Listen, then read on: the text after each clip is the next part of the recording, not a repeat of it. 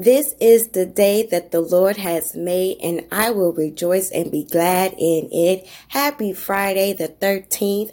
In America, they like to say this is the day of bad luck, but I rebuke that in the name of Jesus, okay? I have a few messages for you all, and I'm going to record them separately so it won't be so much, okay? Now, when I received this message yesterday,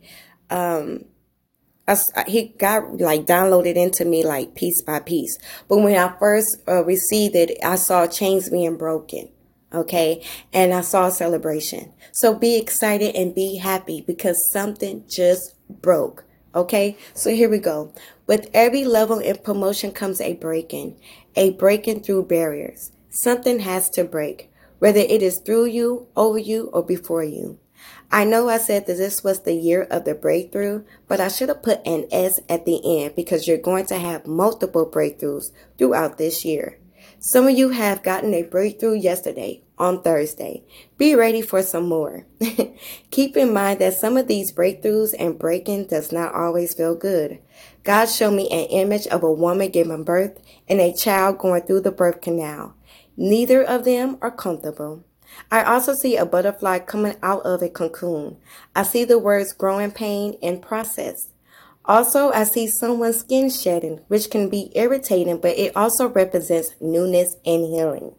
The barriers that will be broken down will give you access to new opportunities, release from bad habits and bad relationships, cleansing, renewal of self, new homes. Pack your things. Don't take too much with you. Okay? God is going to bless you in your new home, so you don't need a lot, right? Blockages removed from financial increases, favor from the Lord and others, and clarity and freedom. Okay, this is the new access that you're walking into, all right? The devil will be waiting for you at the door to trip you up.